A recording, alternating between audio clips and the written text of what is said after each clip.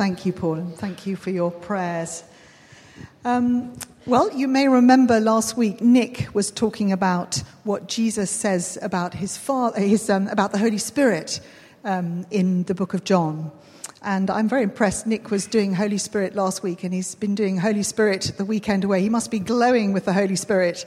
I heard some good reports. The first thing I heard, that the food was amazing at the weekend away. Christina told me, and we do know at St. Mark's we have a tradition of when we meet, we eat. And clearly that tradition was being continued in the Osthouses this weekend. So thank you, Nick, for all that's happened there. It sounds as though it was amazing, you and the team. I look forward to hearing more about it. But this week we're going to look at what Jesus says about his Father. And it just so happens that I was reading John's Gospel over the summer. And I have to say, it's always been my personal favourite. I think we are allowed to have a favourite in the Gospels. I remember Nick actually saying that Mark was his favourite. Well, John's my favourite. And for a number of reasons, not least of which is that I became a Christian through reading the Gospel of John. And I'll tell you a bit more about that later. But when I read it this summer, I was really struck by the many, many references Jesus makes to his Father and his relationship with him. John, the Gospel writer, puts the theme right at the start of John's Gospel in chapter 1. We read in verse 18, he says, "No one has ever seen God. The only Son," that's Jesus, "who is truly God and is closest to the Father, has shown us what God is like." And that is a consistent theme throughout the book of John, in Jesus' own words. And I was so enthused by this, I got a highlighter pen, you know, one of those ghastly orange pens, and highlighted all the references. And it completely ruined my Bible in the book of John, because it was all showing through on the consecutive page. So I don't recommend it. But it was amazing to do that and see the many times Jesus talks about his Father. And we might say that Jesus really, really wants to make a point of this. And he talks about their unity of will and purpose, he and the Father, that they have a vision that's united. They have a mission that's united, Father and Son. We also see that Jesus' words and actions express and reveal what the Father is like and who he is. So he says what the Father would say. He does what the Father would do. And Jesus explains this again and again, but somehow nobody seems to get it, not even the disciples. And we'll see that specifically illustrated in the chapter we're going to look at. So the Father was made visible in Jesus, but nobody saw him, however much Jesus spoke about him. Now, in the build-up to the bit we're going to look at, all the Jews were gathered for the Passover feast in Jerusalem. It was busy, bustling, noisy. And then at this point, Jesus takes his disciples and slips away into this upper room, and they celebrate the Passover supper. And in more than the other Gospels, we're invited to be drawn in to hear the intimate conversation of what Jesus and his disciples talk about. And of course, he's going to go to his death. And these are the recording of the final hours Jesus has with his disciples. And it's kind of summed up at the beginning of chapter 13, where he says, having loved his own who were in the world, he now showed them the full extent of his love. So shall we take a look at John 14, verses 1 to 24? They're on page 1082 in your Bibles, 1082.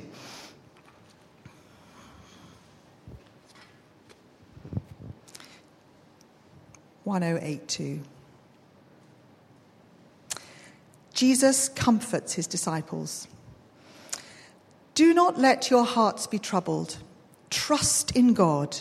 Trust also in me. In my Father's house are many rooms. If it were not so, I would have told you. I'm going there to prepare a place for you.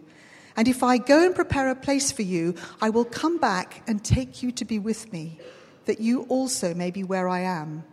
You know the way to the place I'm going. Thomas said to him, Lord, we don't know where you're going, so how can we know the way? Jesus answered, I am the way and the truth and the life. No one comes to the Father except through me. If you really knew me, you would know my Father as well. From now on, you do know him and have seen him." Philip said, "Lord, show us the Father, and that will be enough." Jesus answered, "Don't you know me, Philip, even after I've been among you such a long time? Anyone who has seen me has seen the Father. How can you say, 'Show us the Father'? Don't you believe that I am in the Father and the Father is in me? The words I say to you are not just my own. Rather, it's the Father living in me who's doing his work. Believe me when I say that I'm in the Father and the Father is in me, or at least believe in the evidence of the miracles." And now I'm going to go to verse 15. "If you love me, you will obey what I command, and I will ask the Father, and he will give you another counselor to be with you forever, the Spirit of truth. The world cannot accept him because it neither sees him nor knows him. But you know him, for he lives with you and will be with you. I will not leave you as orphans. I will come to you. Before long, the world will not see me anymore, but you will see me. Because I live, you also will live. And on that day, you will realize that I am in the Father, and you are in me, and I am in you. Whoever has my commands and obeys them, he is the one who loves me. He who loves me will be loved by my Father, and I too will love him and show myself to him."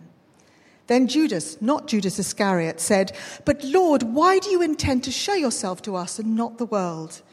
Jesus replied, "If anyone loves me, he will obey my teaching. My Father will love him, and we will come to him and make our home with him."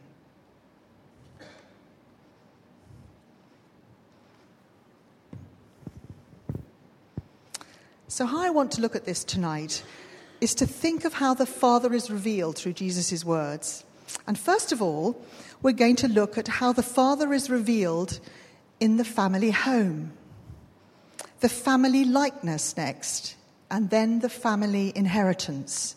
And I've used that word family because we realized that these disciples here were going to be the very first Christian family of believers with their individual families and in the family of God.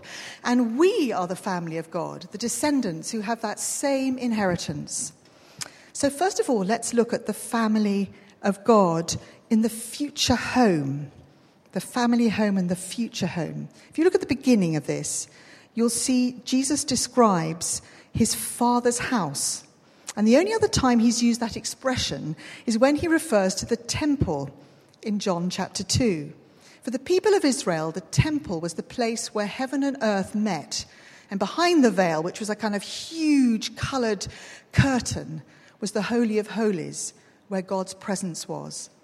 But for the disciples, the last 3 years, home had been just moving about and being with Jesus. And now he comforts them with the promise that they will ultimately be safe, taken care of, and their future will be secured with him, with God. So if you look at verses 1 to 4, what does that promised home look like? The Father's home is spacious, it's generous, it's prepared, ready and waiting for all of them. Each one of them has a place there. Each one has been thought about. And Jesus, when he leaves, will go and join the Father in preparation and come back for them, and he won't leave them behind. And we, of course, know with the benefit of hindsight that this description has a broad timeline. In fact, it has an eternal timeline. It's an eternal home. And Jesus' final return will happen when heaven and earth will meet in a new way. Not a temple, but a true and living home for all believers. And he says, of course, that he will be the way. Jesus is the access point to the eternal life with the Father. And of course, Thomas and Philip are confused by this, and so would we be, because they haven't yet grasped this concept. Often this first bit is read at funerals, and I was very touched by what Liam spoke about tonight with his friend. And in our women's group that we meet every Friday, there's a lady called Angie whose husband very sadly contracted cancer last year. And although he knew St. Mark's and came to church from time to time, he hadn't really taken that step of embracing Jesus as the way. But the more ill he became, the more receptive he was to prayer. And Angie, his wife, asked him one day, had he made some commitment to God? Had he come to faith in some way? And he said he'd done it on his own, quietly, without any fuss, which, if you know Jeremy, her husband's name, that would be very typical of him. Now, the family were very moved to hear this, and so were we in our women's group, because we've been praying for him. Then Angie rang me one evening to say that he was fading fast and he'd gone into a coma, and he was probably going to be dying soon. So we phoned round the women's group to pray for him. And one of our group, Penny, who's a very fervent prayer, texted me that same evening that Angie had rung and said that she'd felt a very strong sense from God, and she'd had these words that had dropped into her mind. And they were, Christ the midwife is attending him. And she responded, a midwife at his death. And then again she heard the words very clearly, here on earth it's a death, but Jeremy is about to be born. And then she had this strong sense of the love of God. And it reminded me of John chapter 3, when Jesus says to Nicodemus, no one can see the kingdom of God unless he's born again. Now, the next morning we heard that Jeremy had died at 9:20 that evening. And when I looked at Penny's text, the time said 9:32, just afterwards, and she had been given those words, which we felt were an enormous comfort to us and certainly to Angie. He was indeed going to his Father's house. Now here, the disciples need comfort because they're very confused and frightened that they're going to lose Jesus and they're going to be left on their own. But also, if you notice in the passage, we have a second home that's mentioned in relation to the Father. And this is a present home, not a future home, but a present home. It says in verse 23, if anyone loves me, he will obey my teaching. My Father will love him, and we will come to him and make our home in him. Now, if you think about it, that is the most astonishing promise. That the God of the universe, the God of all creation, all-powerful, holy, majestic, will come and make his home in you and me. Just think about it. And I said a bit earlier that the Gospel of John was very special to me. When I was 14 years old, a friend at school encouraged me to go to a meeting in Cambridge, where my home was, where some students, Cambridge students, had sort of formed a kind of house church. And I don't remember much about it, but I do remember going, and I remember praying and them praying for me, being really gentle and kind with me. And I remember praying and asking Jesus into my life, and I remember praying and asking for the Holy Spirit, but not much else, and I don't remember anything particular happening. But I do remember this man, Malcolm, young student, giving me a John's Gospel. And he said, take it home with you and read it. And I don't know how long afterwards it was, but I remember sitting on my bed, cross-legged, and reading this gospel.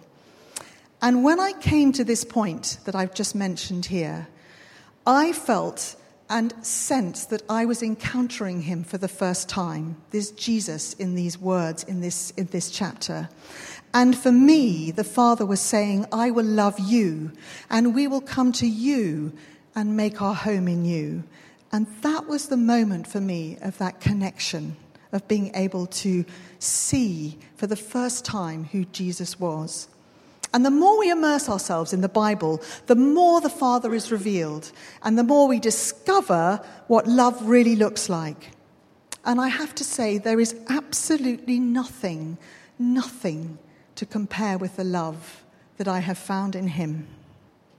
And if for you some of this is new and this is all rather strange to you, I suggest you come to these Easter services, the Good Friday service, to see the story develop, the amazing power of Jesus' death on the cross and then his resurrection on Sunday, because it sort of moves on from what you're hearing tonight.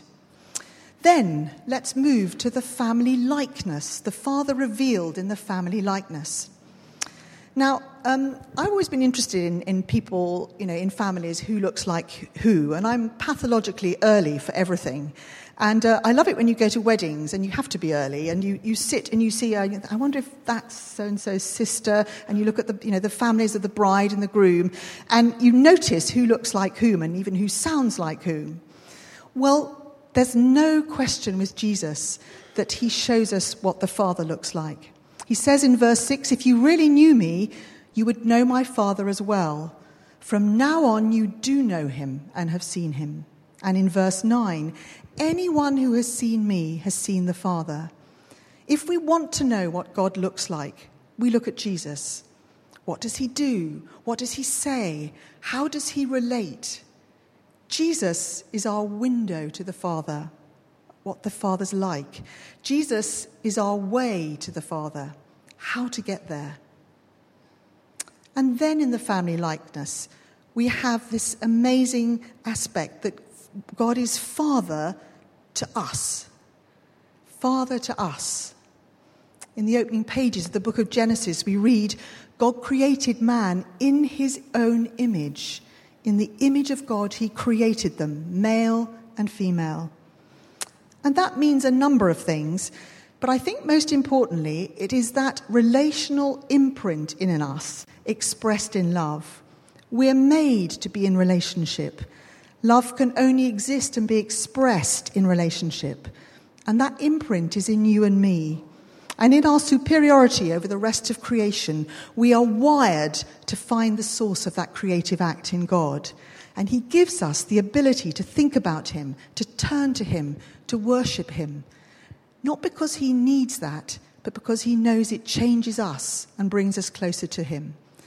But it's important to realize that we are not naturally God's children. We are adopted, and we have to make that step towards him and connect with him through Jesus. St. Augustine of Hippo, brilliant name, isn't it? Augustine of Hippo, said, "You made us for yourselves, and our hearts are restless until they find their rest in you." And I think only when we've found God in Jesus do we realize how much we've been looking for him. As a teenager, I wasn't on some intellectual quest to find God in any way at all. But when I found him, I realized how much I needed him. And for me, one of the most powerful pointers of God living in us is the change that happens in people. And I have been a Christian a long time, and I have to say that it's absolutely wonderful to see somebody who has recently found God, and you see the likeness and the change developing in them. There's a lady in our women's group who that's happened to, and she is constantly inspiring because of what she's discovering about God and the impact that's having on her life. It says in 2 Corinthians that we are being transformed into his likeness. And I hope that's an encouragement to all of us, if we've been a Christian a short time or a longer time, that it is happening by his Spirit. It is happening. And it's often easier to see it in other people, isn't it, than ourselves.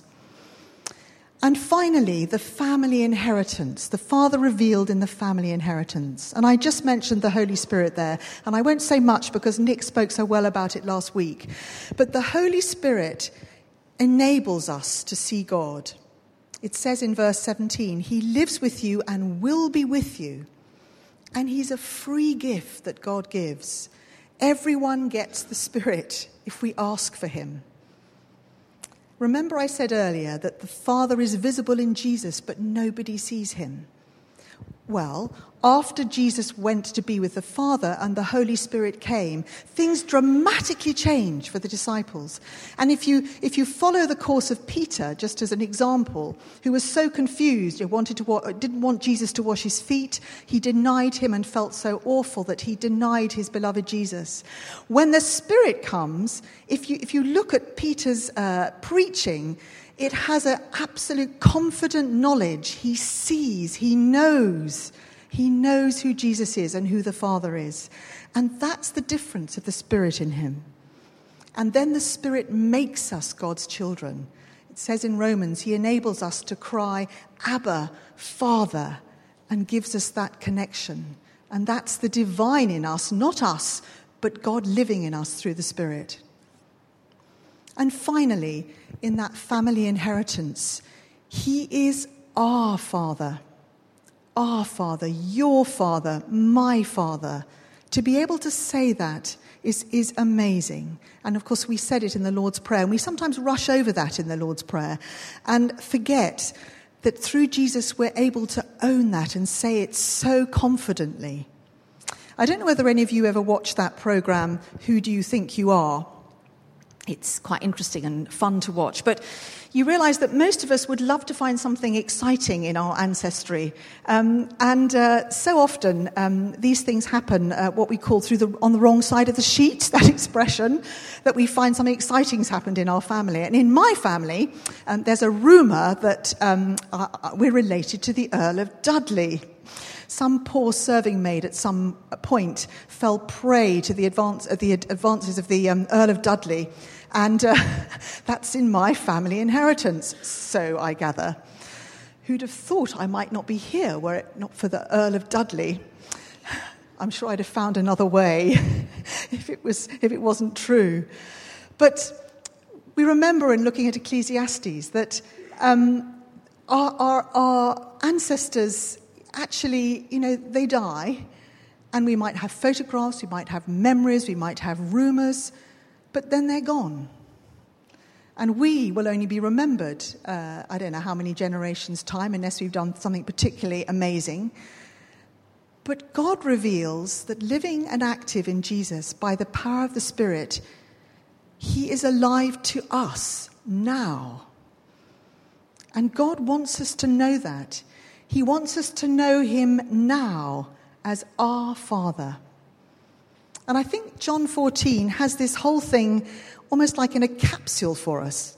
Jesus says, I'm in the Father, you are in me, and I'm in you. And in a way, our inheritance is all these things together. It says in one of the Psalms, the eternal God is our refuge. He's our home, our safe place to be through Jesus. And God points to Jesus and says, this is my Son, listen to him. And Jesus points to the Father and says, this is my Father. And the generosity of that love is overwhelming. Overwhelming. If you think about it, the Father gives us the Son. The Son sacrificially gives himself. Then they both give us the Spirit, who himself is what I might call the giving gift, who gives us gifts, the gifts of the Spirit, the fruits of the Spirit, the whole package, a glorious, glorious inheritance, free for each of us to receive. And there's no inheritance tax. There's no small print get-out clause. God offers the whole lot. But there is one condition to this, which you may have seen is very clear in John 14. God's not going to barge his way in. That's not the way of love. It's up to us to welcome him in. We must stay close to him. We must come to him with the help of the Holy Spirit to look at Jesus' words, Jesus' teaching, and do our best to live it. And I know it's not easy. It's not easy. But how could we refuse such an inheritance?